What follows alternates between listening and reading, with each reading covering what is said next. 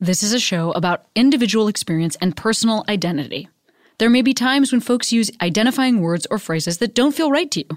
That's part of what we're exploring here. Please listen with an open heart, and as always, I welcome your polite, engaged feedback, and I encourage you to continue the conversation in your own life and with your own community. Welcome to Query.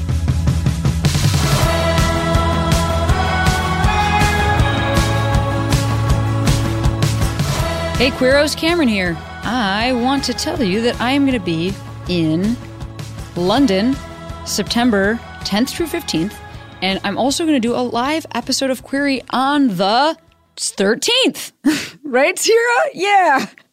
And then I also have a bunch of fall tour dates. You can go to CameronEsposito.com/tour for tickets to all these places. I am coming to many cities. I hope I'm coming to a city near you. Oh boy. This week's episode is a chat with the amazing Murray Hill. Showbiz, classic showbiz, an amazing performer. It was rad to talk to Murray, and I don't even know. I feel like we got into a lot of stuff about how Murray identifies as a performer and all that stuff. So I'm just going to let Murray take it away. I've been feeling wrong, but I'm still holding on, darling. I know it's careless.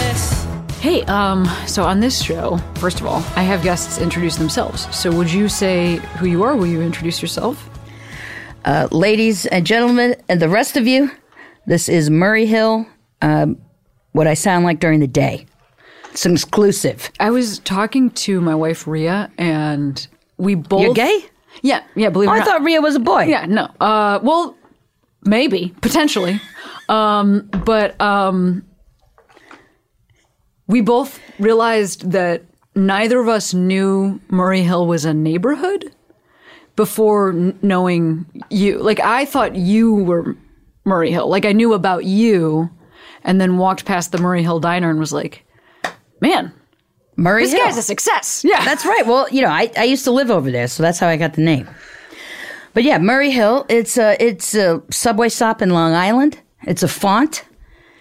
It's an old politician, and it's an old vaudevillian from 1848, so there's a lot of Murrays around. But you're clearly the greatest Murray. Oh, the greatest, the most plus size, the cutest. Yeah. I can say that on a podcast. I can say cutest. What are you known for doing? You're known for being like working a crowd. Entertainment. Yeah. Like I'm known for working a crowd. Classic entertainer. Glad handing, personality. But live stuff mostly. You're mostly like a live cabaret performer? I have an apartment in Brooklyn.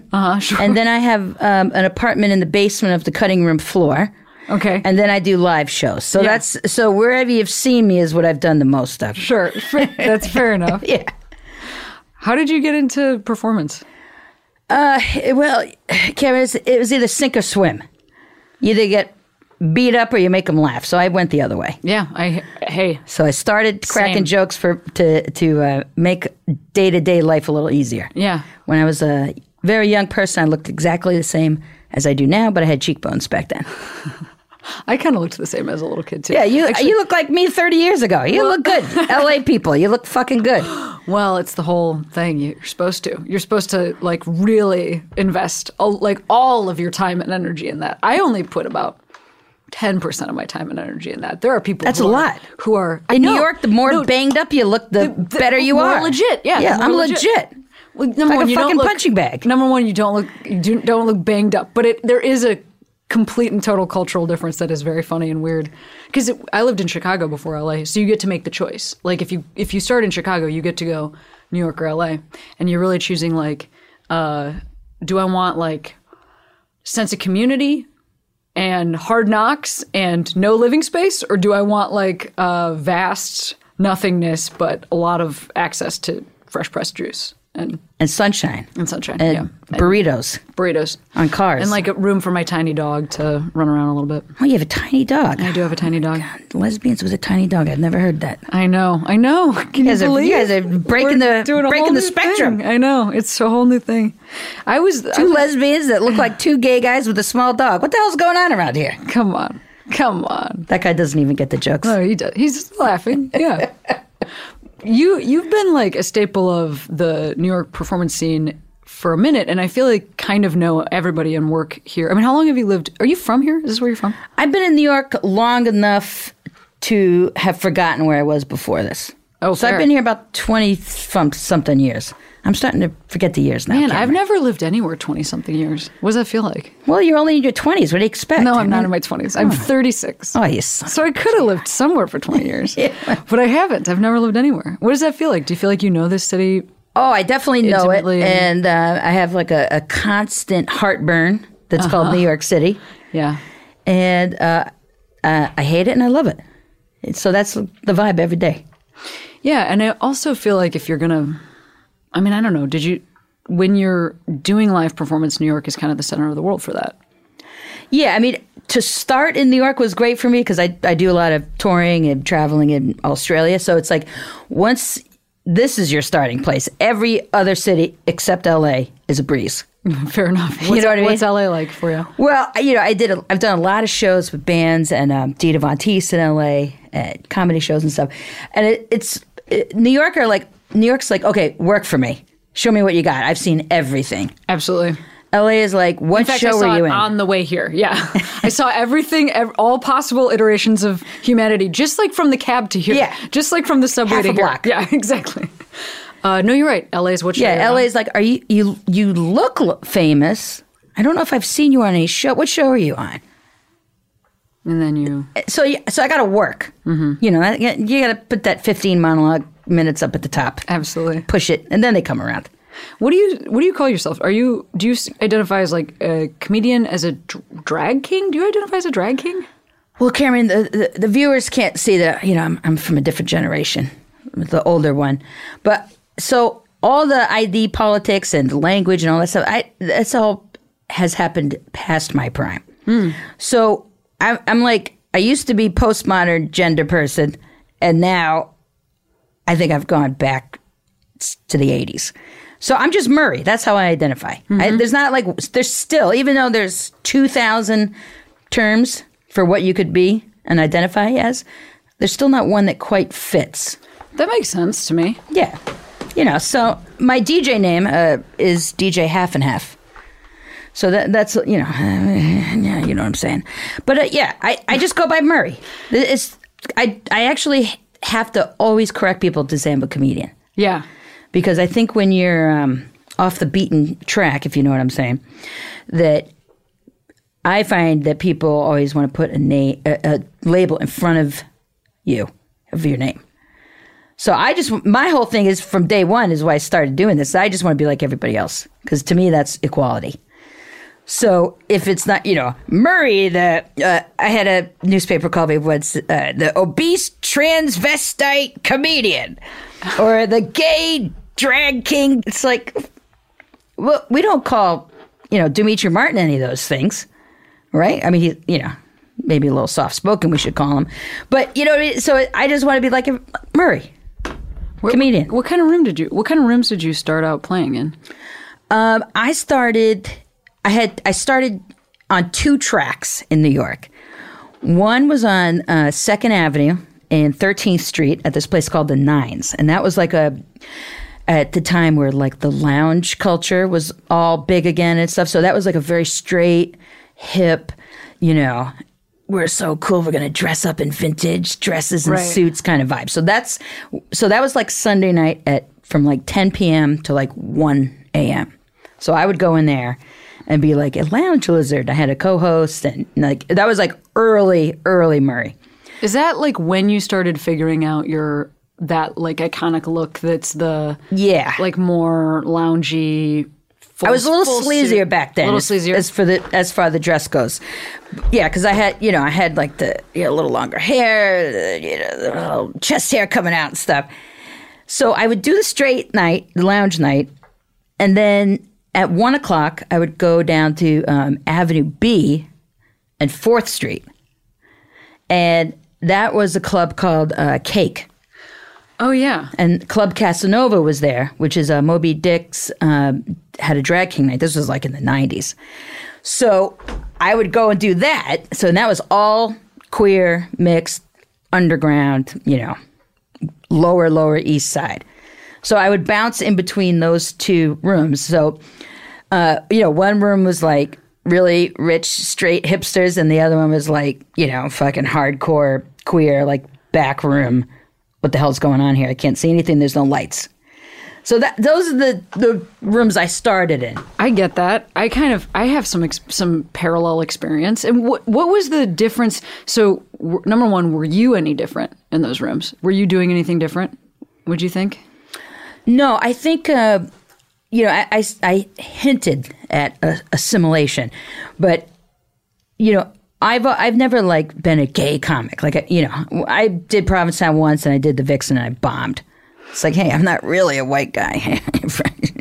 But so I've always, from day one, I've always wanted to play all of the crowds, all of the scenes, and to be because preaching to the home court is important, and I value that, and I always make sure I do that. But I want to take the message out on the streets. Yeah, absolutely. How were you received in the like straight room that you were talking about? It's I've been doing this forever, and it still, blows me away of how people. I was just at Bally's doing a game show in the back room. That's the name of the venue. It's a back room at the back room at Bally's, and it's all senior citizens with scooters and canes. Wait, what's Bally's? Bally's is a casino in Las Vegas. I thought that's what we were talking about. So in Bally's, the casino in Las Vegas. Yes, in the back room. Wayne Newton's in the other back room. Oh, my God. So I'm in there with my tuxedo and all this stuff. And, there's seniors in there with scooters and canes and, wheelchairs and all this stuff. And they just think I'm this, like, funny, old school Las Vegas comedian. So I'm being read in that way. Yes. And then, the hipsters pick up the vibe. But then I'm like, this funny comedian that's, like, in the wrong era. And then when I'm with the gays, then it's like, it's a lot of the camp and the drag, like part of that long drag legacy, not for people like me, but for drag queens and stuff like that. So, it's I'm a little bit of a chameleon in that way. Yeah. I mean, I would say, I am just slightly younger than you. Slightly? Only a decade. Slightly younger than you. And no pictures, please. Just by 10 years or so. I don't know, like, what the vibe of... I mean, for me, when I was starting out doing stand-up, it was actually kind of, like, taboo or not preferred for a comic to play gay rooms. Like, if you were gay, you kind of wanted to stay out of there. By the time I was starting doing stand-up, you kind of... Because there was this perception that, like, owning your sexuality or... whatever made you different gender-wise would alienate audiences if you, like, accepted it. Like, if you went and played gay rooms, then, like, forget it. You can basically never leave. It's like the door will shut after you and you'll, like, never get out of that. Yeah, then you'll work cruises for the rest of your life. Exactly. So I understand what you're talking about the, like, I never identified fully as a gay comic, and then I had, like, that chameleon effect going on. Like, I totally had that, too. I find that now... I am like I can't believe how heavily that weighed on me earlier based on where I'm at now, because it's just kind of like my audience is my audience and they find me, and it's a lot of queer people, but it's also like the coolest straight people. Because like it does a natural filter where only the cool straight people want to support a comic who happens to be queer. And so... Yeah, and that's progress. Yeah, it's like cool. We've made it. We've gone somewhere. I do feel like we've got somewhere. I don't feel like I mean, I have no idea what the messaging is for folks that are just starting now, but I don't know that it's like the same... like white knuckle fear that it was to start doing stand up and have people be like, I don't know, man, like you better walk that line and like don't talk about it too much, and you can talk about it a little bit, but like make it gross, like make it. Yeah. I mean, I think for me, I didn't like start in the stand up clubs. And part of that is because I really come from like the drag nightlife lineage and like the nightlife. So my clubs that I started off were these rinky-dink places, 6 nights a week in Avenue A, Avenue B, Avenue C. So it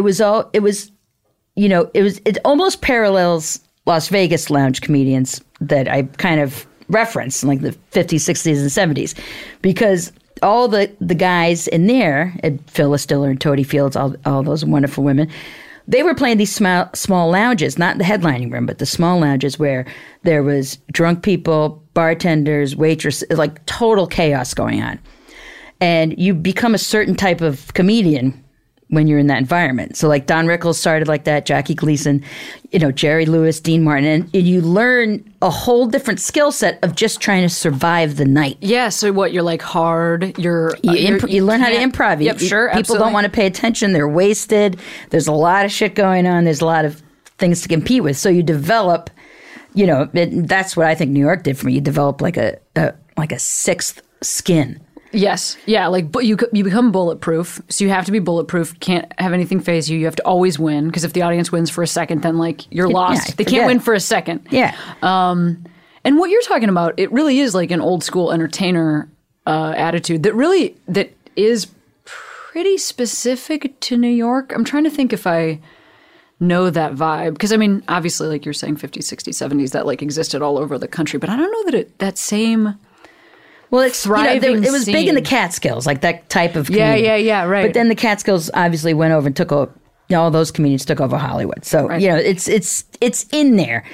But like what you're talking about, those clubs and stuff, I don't even think that exists in LA or Chicago. I mean, there's like an alt performance scene. There's like a performance arty scene that is like kind of where the cool weirdos go, but that's not what you're talking about. That there's loungy vibe isn't really somewhere else. Yeah, there's not too only that the Dresden. What's the Sure. What's their names?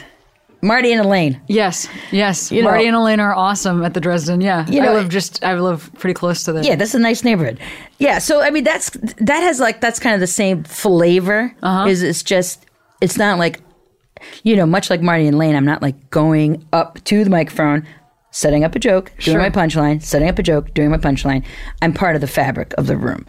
So, and that's what they're like. You walk in there, she could be fucking singing one song and he's like, nodding off, doing, falling asleep at the drums. It's just part of the room. Yeah, they're a lounge act in that, for those folks who've never been to Los Angeles or don't know what we're talking about, there's like this perennial lounge act that's been like essentially in the same spot, standing for, however long. Same hair color. Like if you go in there night after night, there's just like worn grooves in the floor where their little feet go, because they're like you're saying, they're a part of the whole atmosphere. Yeah, and so with that, so I didn't do the comedy club. So for me, it was never white knuckling or any of that, because I started my early days. I always said I'm gonna make a space where I'm welcome and invite people into it, rather than be the oddball out. So I always, did my own shows, produced my own comedy nights, did my own, theatrics, Christmas show, do all that stuff. So I was never, I did Caroline's and Gotham and, all the places around here. And I found it to be pretty chilly. So instead, I just made my own shows, did my own shows, and then did the comedy stuff, then the TV stuff and the radio stuff and all that other things. So like right before that, what made you think that was something that you could do? Produce your own night and create your own space? Well, I think, I'm in an age now where I quote myself. And To quote the great me. To quote the great Murray Hill, and Murray kind of came out of a vacuum where I didn't see a particular character or type of character in the queer community either represented. So then this was in the 90s. So in New York, you either sink or you swim. That's another great thing about New York. You can be pushed to the max to be completely original and have like an exciting opportunities one after the other. Or you can be like everybody else and it's bullshit, right? So I saw that there was no, for lack of better language right now, like no, equivalent to like RuPaul. RuPaul's older than me. Old queen. Okay? So my whole thing was I'm gonna fill this area, but I haven't seen it before, so I'm gonna go with this. And so I forgot what the fucking question was. God Well, no, damn I was it, just making asking a point. how you knew that you Oh, yeah. could produce your own space. Oh, that. Oh, yeah. Here. Oh, yeah. To quote myself, I still need another cup of coffee. Is if you don't see yourself represented, go out and represent yourself, and that's been like my whole thing. Like that's it. So I didn't see this stuff. I didn't see a room where, gay people, bears, straight people, like all different kinds of people in one room just cracking up at the same thing. Like, I made a place where I would feel safe in turn so that everyone else would feel safe too. And that's kind of like a safe and acceptance. That's kind of like the subtle themes of my shows. You and I have a lot in common. That's Well, this is what you're going to look like in 20 years, kid. I can't wait. You better lay off the carbs. No, you and I have a lot in common because I have only recently realized how much starting to do stand-up was about creating safety. Like, I always knew it was about connection, but I didn't know why I needed that connection. I didn't know. I thought for a long time it was just like, let me be the gay person, because when I started, and I still have people say this to me at shows. Like, you're literally like the first queer person I've met. Now, a lot less because most of the audience is actually there to see me. But like early on, that happened like every night. There would be somebody like, yeah, I know, I'm glad I met you because otherwise I like totally hated gay people, or whatever it was. Oh yeah, I felt like an ambassador. That's the when you can connect at that kind of personal local level. Mm-hmm. And then it like disarms everybody. And then you change one person. Oh, yeah. That's huge. Yeah, not so bad. Yeah, no. Hey, you kids are pretty funny. Change one person is the best. Yeah, it's true. But I don't think I realized why I was changing them. Like that I was trying to actually, make the world feel safer for me because I just think I felt fundamentally unsafe being the person that I was and just walking through the world like this. Yeah, you get a little heat when you're different. Yeah. What was your what was your heat that you would get when you were? It's endless, kid. It's endless. Really? I mean, look at me for Christ's sakes. No, but you look like a totally normal person to me, so I don't know what that is. Yeah, exactly. So now we're both fucked up. When you think I look like a normal person, that's called a red flag.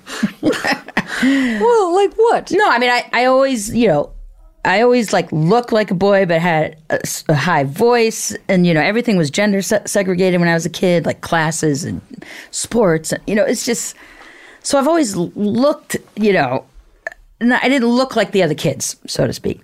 Sometimes now, and if she's listening, I'm sure I'll hear about it. But I say this joke in my act. I say, I can read your mind, sir. He's looking at me saying, why is the inmate from Orange is the New Black on stage right now telling jokes? So some people, now that Leah's on TV, will say that I'm her. Right. So, I mean, it's there could only be one person that vaguely has dark hair. Well, that's what I'm saying? So it's like, so people, there's from being a adolescent and a teenager when people would make fun of you for looking like a boy, and then it's like now I get made fun for all kinds of stuff. But, what are you going to do? I choose to use humor to diffuse it at this point. Was there no one else that was occupying a similar space? Like, were you the weirdest one when you were a kid? Like, weirdest looking kid?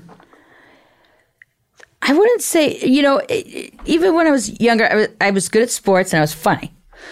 So, which counts for so much. Yeah, so, and as you could probably tell, I had a little bit of a personality. So people like when I was a kid, we didn't even know what gay was. People would call me dyke and this and that. I didn't even know what it was, for real. I had no idea. Like there was this big incident once on the bus after a lacrosse game, and it was like all this like crazy hate talk. I literally had no idea they were talking about me. I was like, okay, yeah, we won the game, great. And then my friend, like 10 years later, told me, no, that was about you. I was defending you against the coach. I was like, against the coach, no less. Dang. But yeah, I didn't, so when I was in school, we didn't have internet. Mm-hmm. There was nothing. There was no gay visibility at all. There's nothing to read. There's no books. There was no celebrities that were out. None of that stuff. So when you're in the suburbs, you're like, shit. Yeah, that's me. That's me growing up in the suburbs, like shit. Like, well, mine was, I don't think I looked, it was a little different because I can't tell. I mean, I say this on stage in my act is that like when I was a kid, nobody ever called me gay, like ever, to my face. Or I never heard the word dyke. Never. But I was built like the same way I am now when I was a kid. And healthy. All the times kids would call me fat. all the time. And I only realized like in my 20s that I think that they just like couldn't figure out like the word for what I was. So they were just like, I think fat. So we'll body shame as a default. Because I think like we don't know the other word. We don't know the word dyke. So I think you probably are fat. Like that's probably what you are. And but I remember, I feel like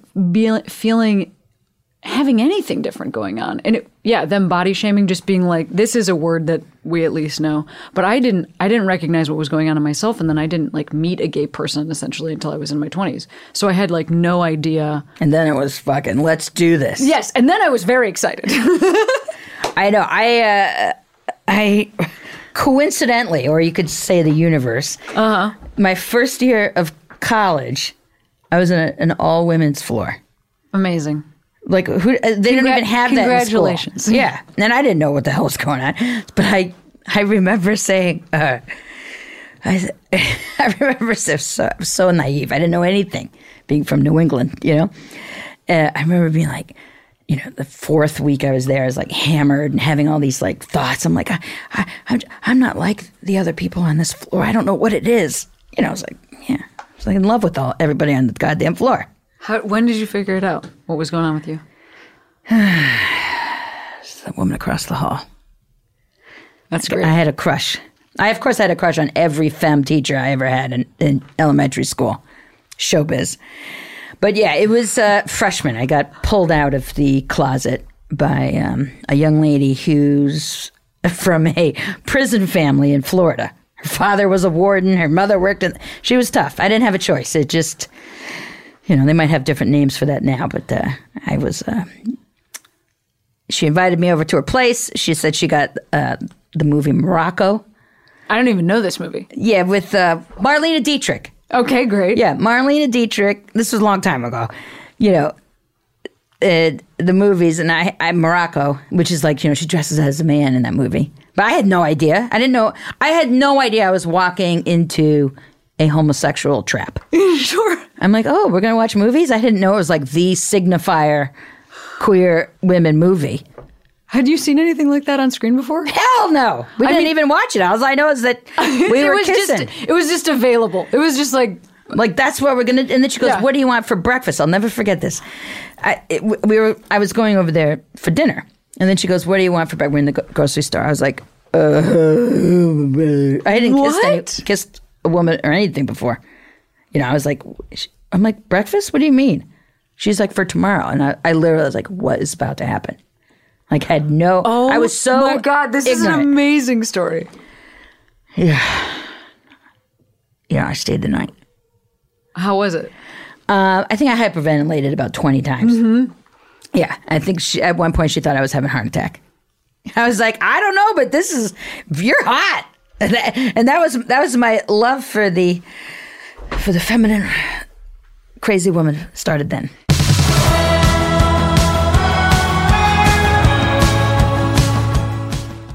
This episode of Query is sponsored by Pact. Pact is an apparel company. They make organic cotton clothing. And they want everyone to be comfortable in their own skin, literally and figuratively. Yeah, Pact makes butter soft clothes for men, women, and kids. How do I know this is true? I'm wearing a Pact sweatshirt right now because I'm so freezing. So I put it on to do the ad. They got 100% organic cotton. They partner with fair trade certified factories because they believe the comfort of people who make the clothes is just as important as the people who wear them. Also, the price, very comforting. Despite being organic, Pact clothing is super affordable. Tees are $15, leggings are $30, and undies are like $9. Specifically, exactly $9. If you want to keep your comfort close and your true self closer, head to wearpact.com. That's wearpact.com and enter the code QUERY for 25% off checkout on your first order. That's wearpact.com, code QUERY. What's up, Query listeners? This episode is sponsored by BarkBox. BarkBox will deliver amazing dog stuff that you love to your house. What do you mean? Yeah, they're like a $40 value, but plans start at just $20 a month. And you can get toys and chewies and t-shirt rope and dozens of innovative squeakers delivered directly to your box. It's a monthly delivery of toys, all-natural treats, and joy, built around a surprise theme for you and your dog. If you know anything about me, you know I have an amazing dog, Murph, and that I am so stoked to advertise for BarkBox because I've actually sent this to friends as a thank you for helping me with stuff. God, I'm a really good person. BarkBox has all-natural treats and chews that are made and produced with meat sourced in the U.S. and Canada. There's never any soy, corn, or wheat. They offer free shipping to anywhere in the U.S. and Canada, and you, as a dog parent, will be happy to give all the things inside to your pets because if you have a heavy chewer or allergies, they can accommodate special needs. They've also got some mind-blowing toys that'll keep your dogs engaged. For a free extra month of BarkBox, visit barkbox.com/query. That's right, BARKBOX.com. Get a free month when you subscribe to a 6 or 12-month plan.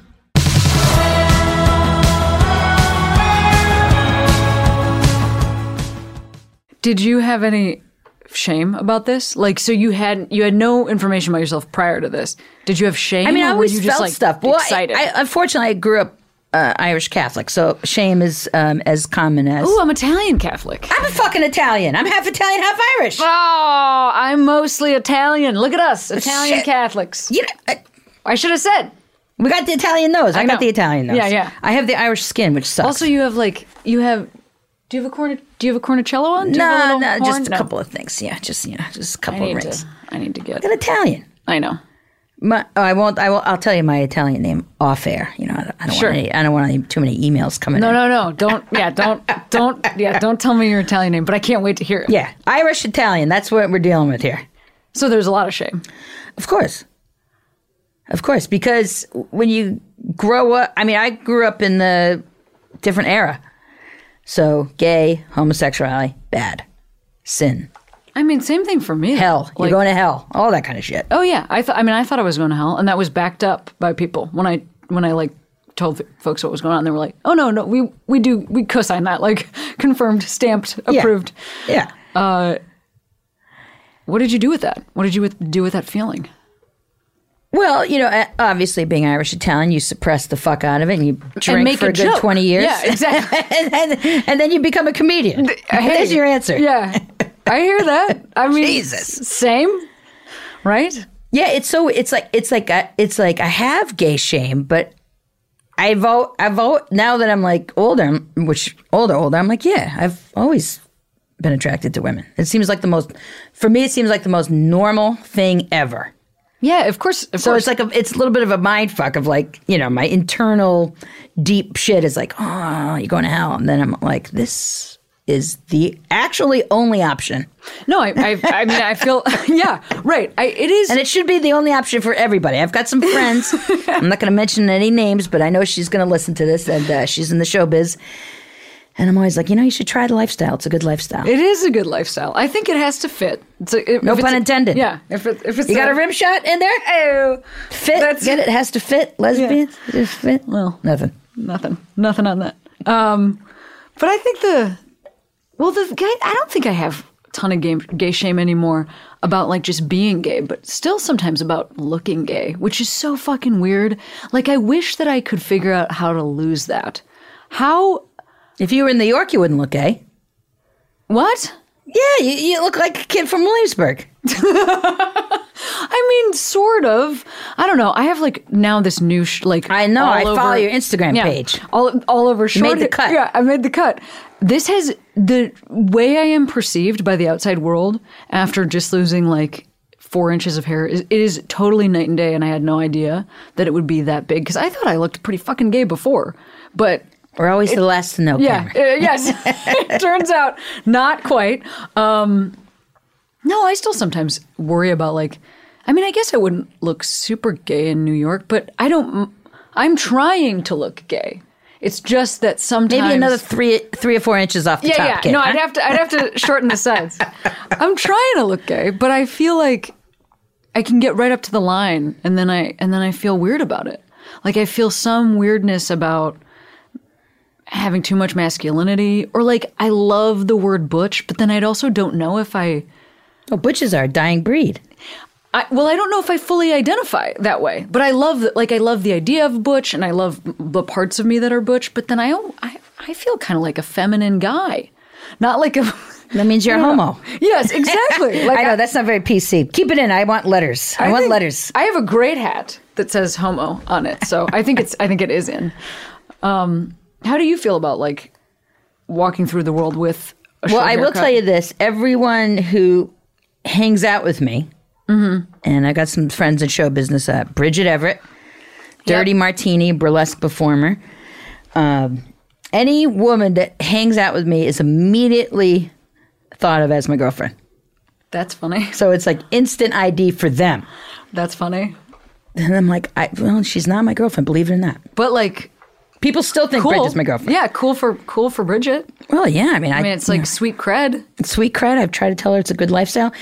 But yeah, I mean, I think people see me and their first reaction isn't necessarily gay.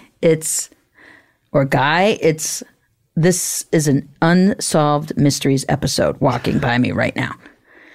Like I can see people's like brains like they're like trying to figure out. And then when I have my suit on and I'm all done up, they're like, But I have this joke in my act, and it's so old, this joke, that it seems new. And you probably haven't heard it, so that's why I'm good. There's always somebody that's not going to hear it. Let's go. And I say to the audience, and it's my litmus test, I said, oh, sir, I can see, I'm going to do an impersonation of you looking at me. And then I do like a bewildered look. And then I said, sir, I'm reading your mind. He's thinking, is it a man or a woman? Is it a man or a woman? And have a nice comedic awkward pause. And then I say, sir, the answer is no. Yeah. And if they don't laugh, which does happen quite a bit, I know I'm going to have to work a little harder that night. Wow. Who's on your side in that situation? Like, do you find that it's that? Well, you straight really folks got to get disarm. what you're saying? You got to disarm. Yeah. You got to see what you're dealing with. Feel the vibe. You set the tone. Like if I'm always setting the tone, then things are going to fly, and not just for me, but for everybody in the room.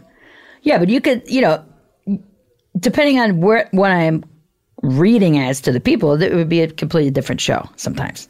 Like I did, I was in the show called Club Swizzle at the Sydney Opera House, and we did 8 shows a week for a couple months. It's a huge tourist city, and the cruise is docked at the bay right there. So it's like every night, nobody knew what the hell they were coming in to see. And then I get up there, and they're just like, what the fuck is this? So I've developed material to have that unknown not be fearful, but be funny. Right. And then it's smooth sailing. Do you think now, and I'm basing this on what you said earlier, like you don't have an answer to that question. Do you? Is that a man or woman? Do you have an answer to that question? It's Murray. Yeah, right. So like, not to give you thoughts, but have you like heard stuff about the phrase, about the word non-binary? Do you know what I'm talking about? Have you heard that word? I have, of course, heard that. I mean, all the kids some of the younger kids say I'm a mock. And I didn't know what that was. I don't know what like that is. What shoes. is that? Yeah, I don't know what that is. Yeah, like a small turtleneck? No, it's your haircut, a nice mock Got it. Yes, cut. yes. No, it's masculine of center. Right, okay, yeah. But yeah, so I mean, there's a lot of words out there. I mean, we don't have to like choose to change our identities or like take any of them on, but it is interesting that these conversations are happening.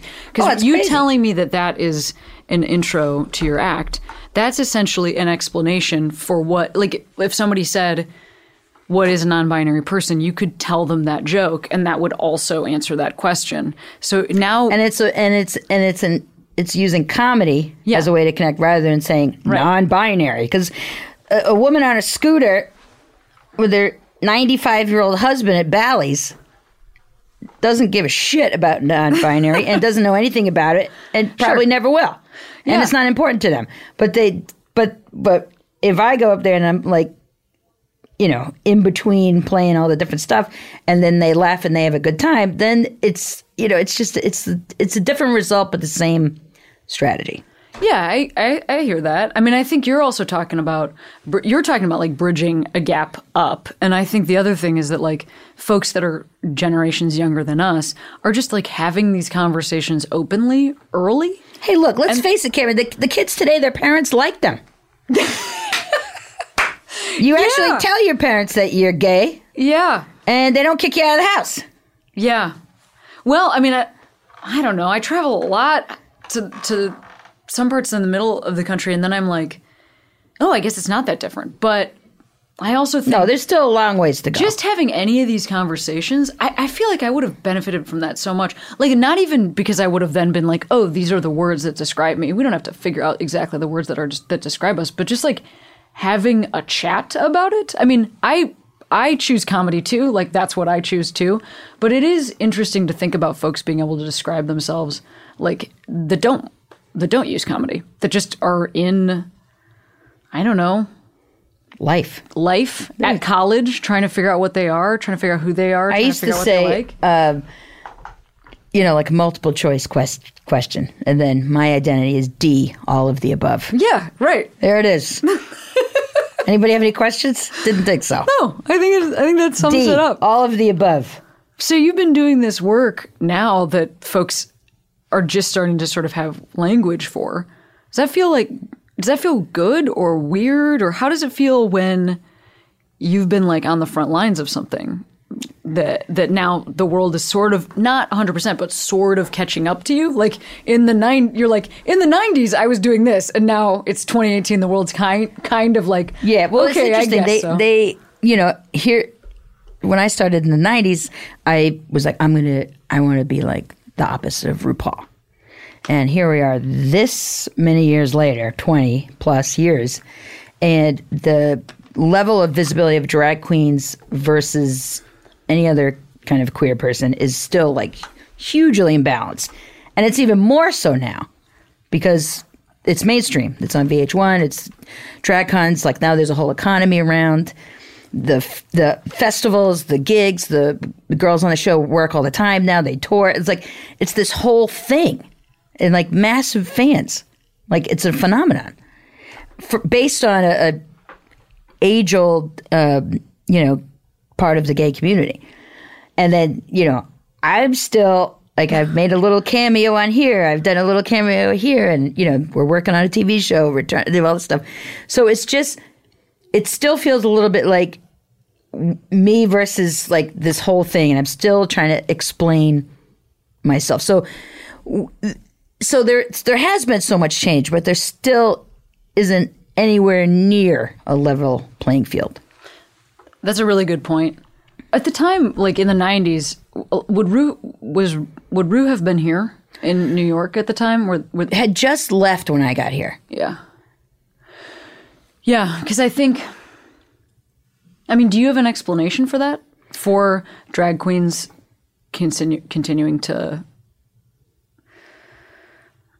really with Drag Race, it's pretty dang mainstream acceptance. Like oh yeah, kids go to DragCon. I just went to DragCon for the first time. Was invited and like went in through like a special back door. Thank God, because I cannot wait in line to go into a convention. Forget it.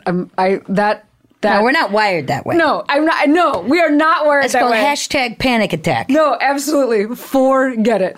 But I walked around and, yeah, such a huge, I think actually bigger than I realized in terms of just like the fandom. Not the phenomenon of like queendom, but I just mean the level of fan that was there. Yeah, buying the merch, getting the autographs, getting the whole package. Yeah, absolutely. And waiting in 3-hour lines or longer. I did it 2 years ago, I think. I love the guys over at WOW. And they invited me. There was a Drag King panel, and I did that with a couple other kids. And, and the panel was great. We had at least 300 people, which is, it's still a quarter of what everybody else had, but still there was people there. Right, yeah, that's great. And, they had my autograph booth afterwards.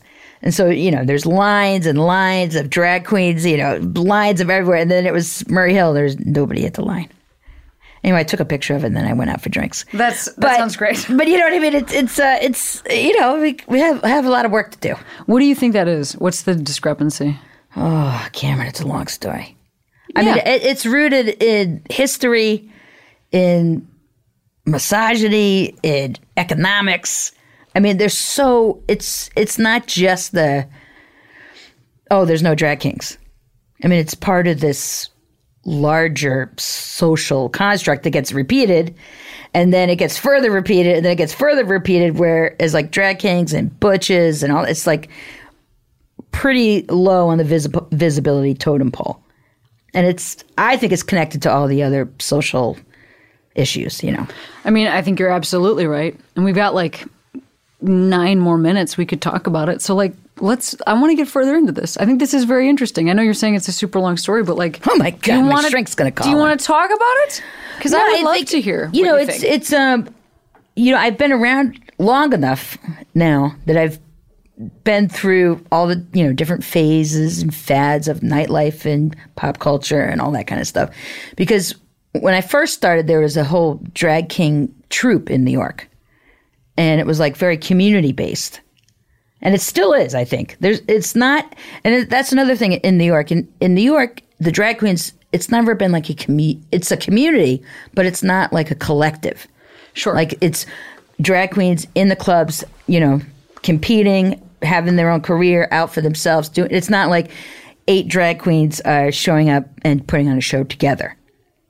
It's a little different now, but I know what you're talking about though, because Chicago had that same sort of and actually like so did Boston. Yeah, I was going to say the word I was going to use was troupe. Yeah. So just even if you just look at it from a purely numbers perspective, one drag queen out making a name for herself out in the world, or a troupe of 15 people doing a show. So then you're already cutting up the stage time pie, and then you're cutting up the money pie, and then it becomes like a play, like you're doing. It's like the economics are different, and the people are different, and then so it's more like a community of people creating something for themselves, rather than I think the drag queens are like out in the clubs. I'm not making any sense.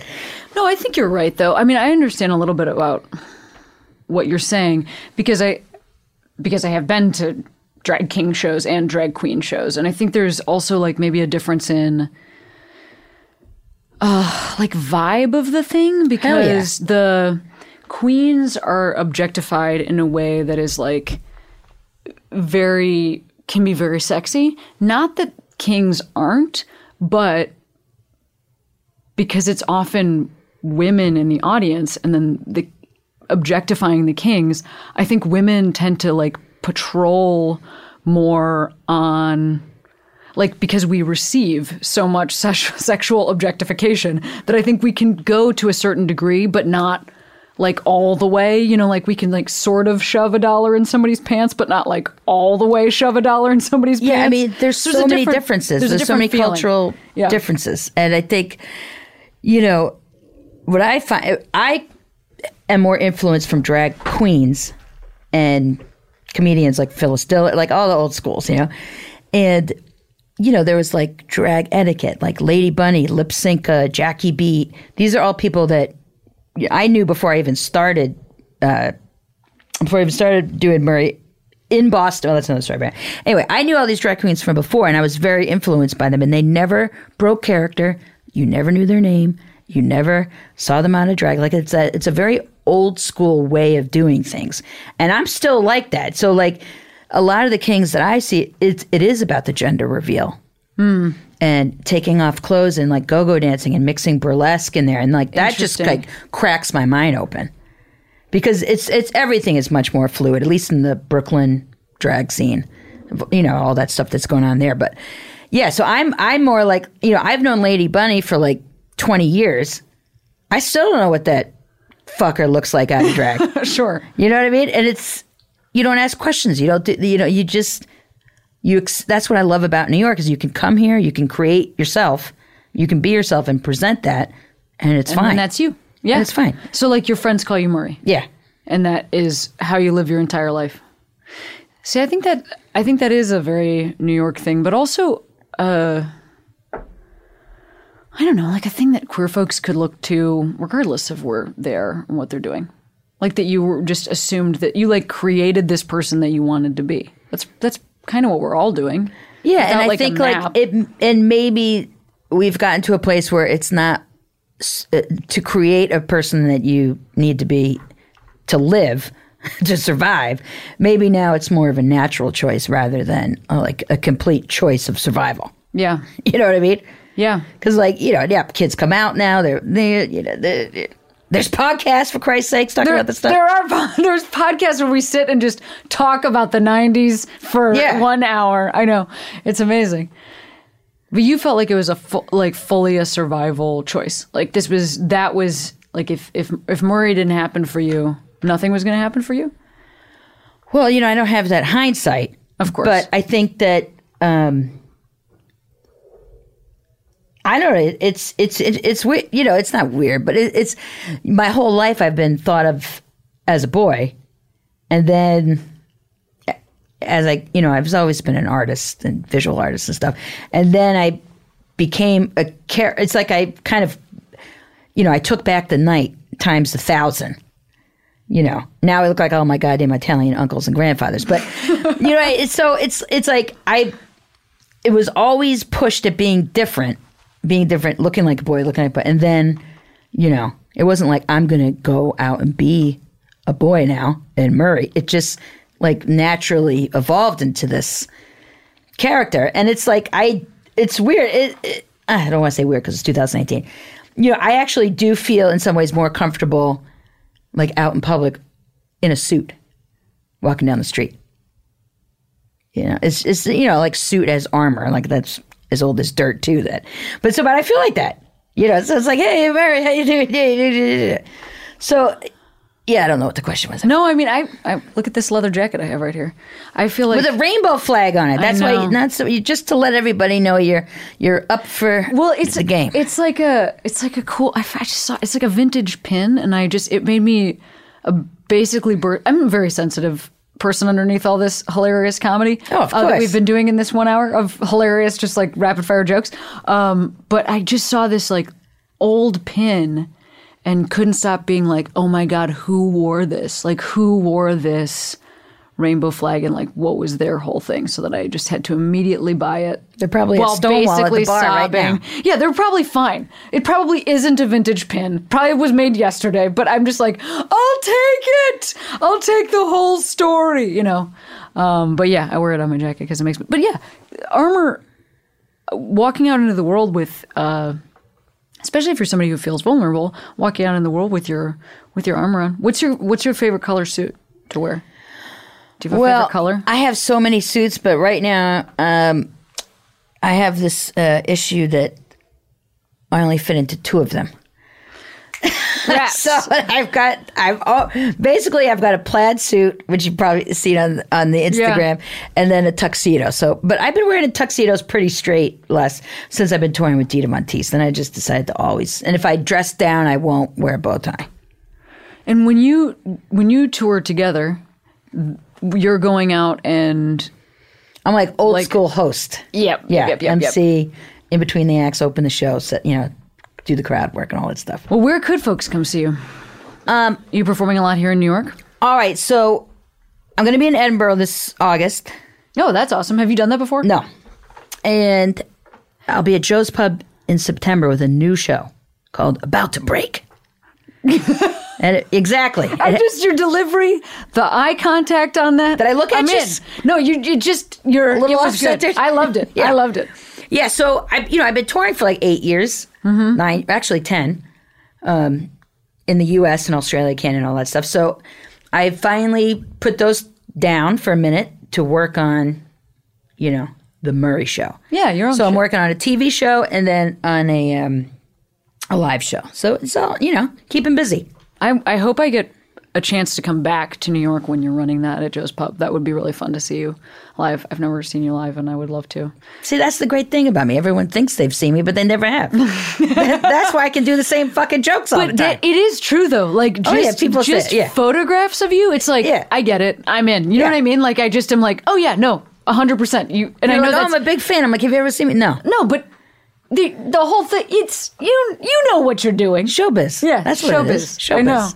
I know. Well, before I send you back out into your day, I wanted to ask you if you wanted to like shout out a queero, which is somebody that made you feel comfy being the person that you are. A queero, so it's got to be a queer person.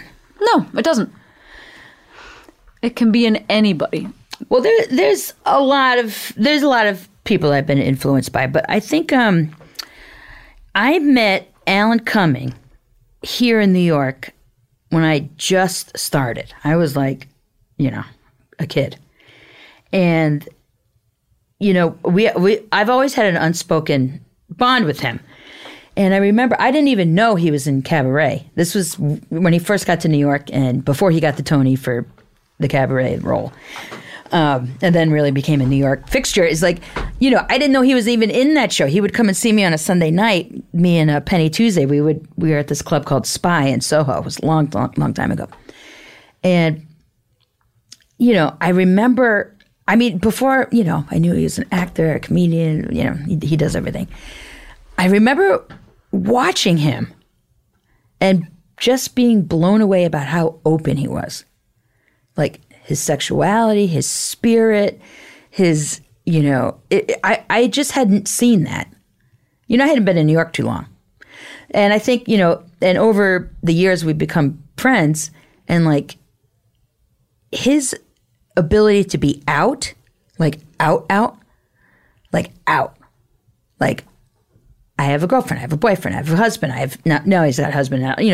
He's so like living his truth. I know that sounds like an Oprah special Soul Sunday quote, and then he gives back to the community. He does so much charity work. He does so much political stuff, the same-sex marriage, and he's outspoken.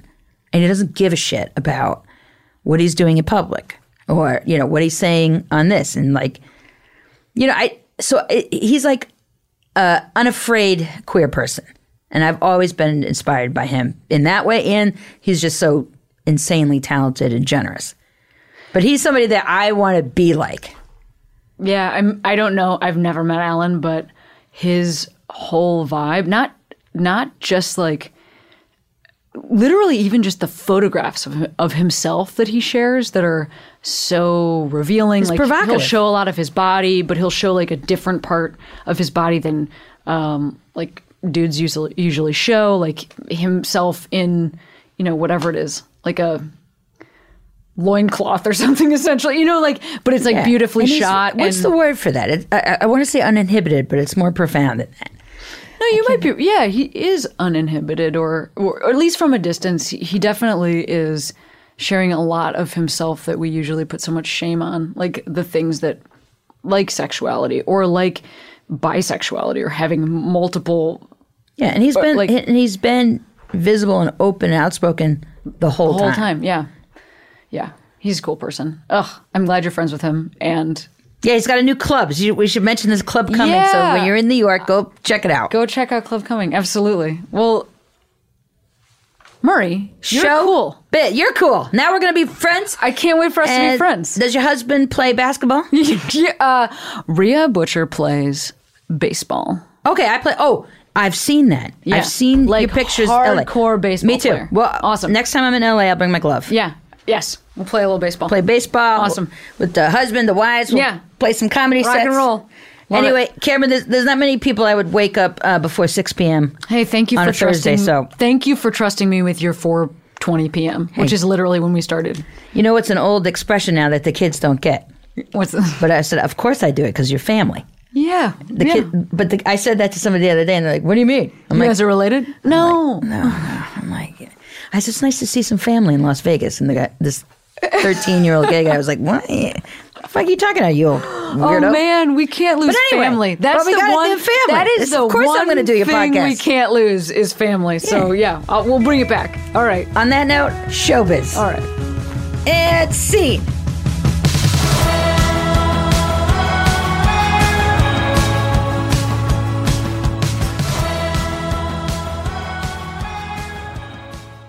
Hey, this is Arnie Niekamp from the improv fantasy podcast Hello from the Magic Tavern. I fell through a dimensional portal behind a Burger King in Chicago into the magical land of Foon, and I started a podcast. Season 3 has just begun with a brand new adventure to defeat the Dark Lord. If you're a new listener or you've fallen behind, Season 3 is a great jumping on point, and we've got great guests like Justin McElroy. I sound like a fancy college professor. 8 nuts. Rachel Bloom. You want to see my collection of men corpses and one woman? Felicia Day and Colton Dunn. You've seen me have intercourse with a variety of species. It's a bummer. Andy Daly. You have the members of Genesis listed, but Phil Collins is crossed out and then circled and crossed out again. Yes, I have killed Phil Collins twice. Thomas Middleditch. Jesus! I mean, Jazos, ruler of the 8th circle. And that's just the beginning. Season 3 of Hello from the Magic Tavern is out now. Listen in Stitcher, Apple Podcasts, or wherever you get your podcasts.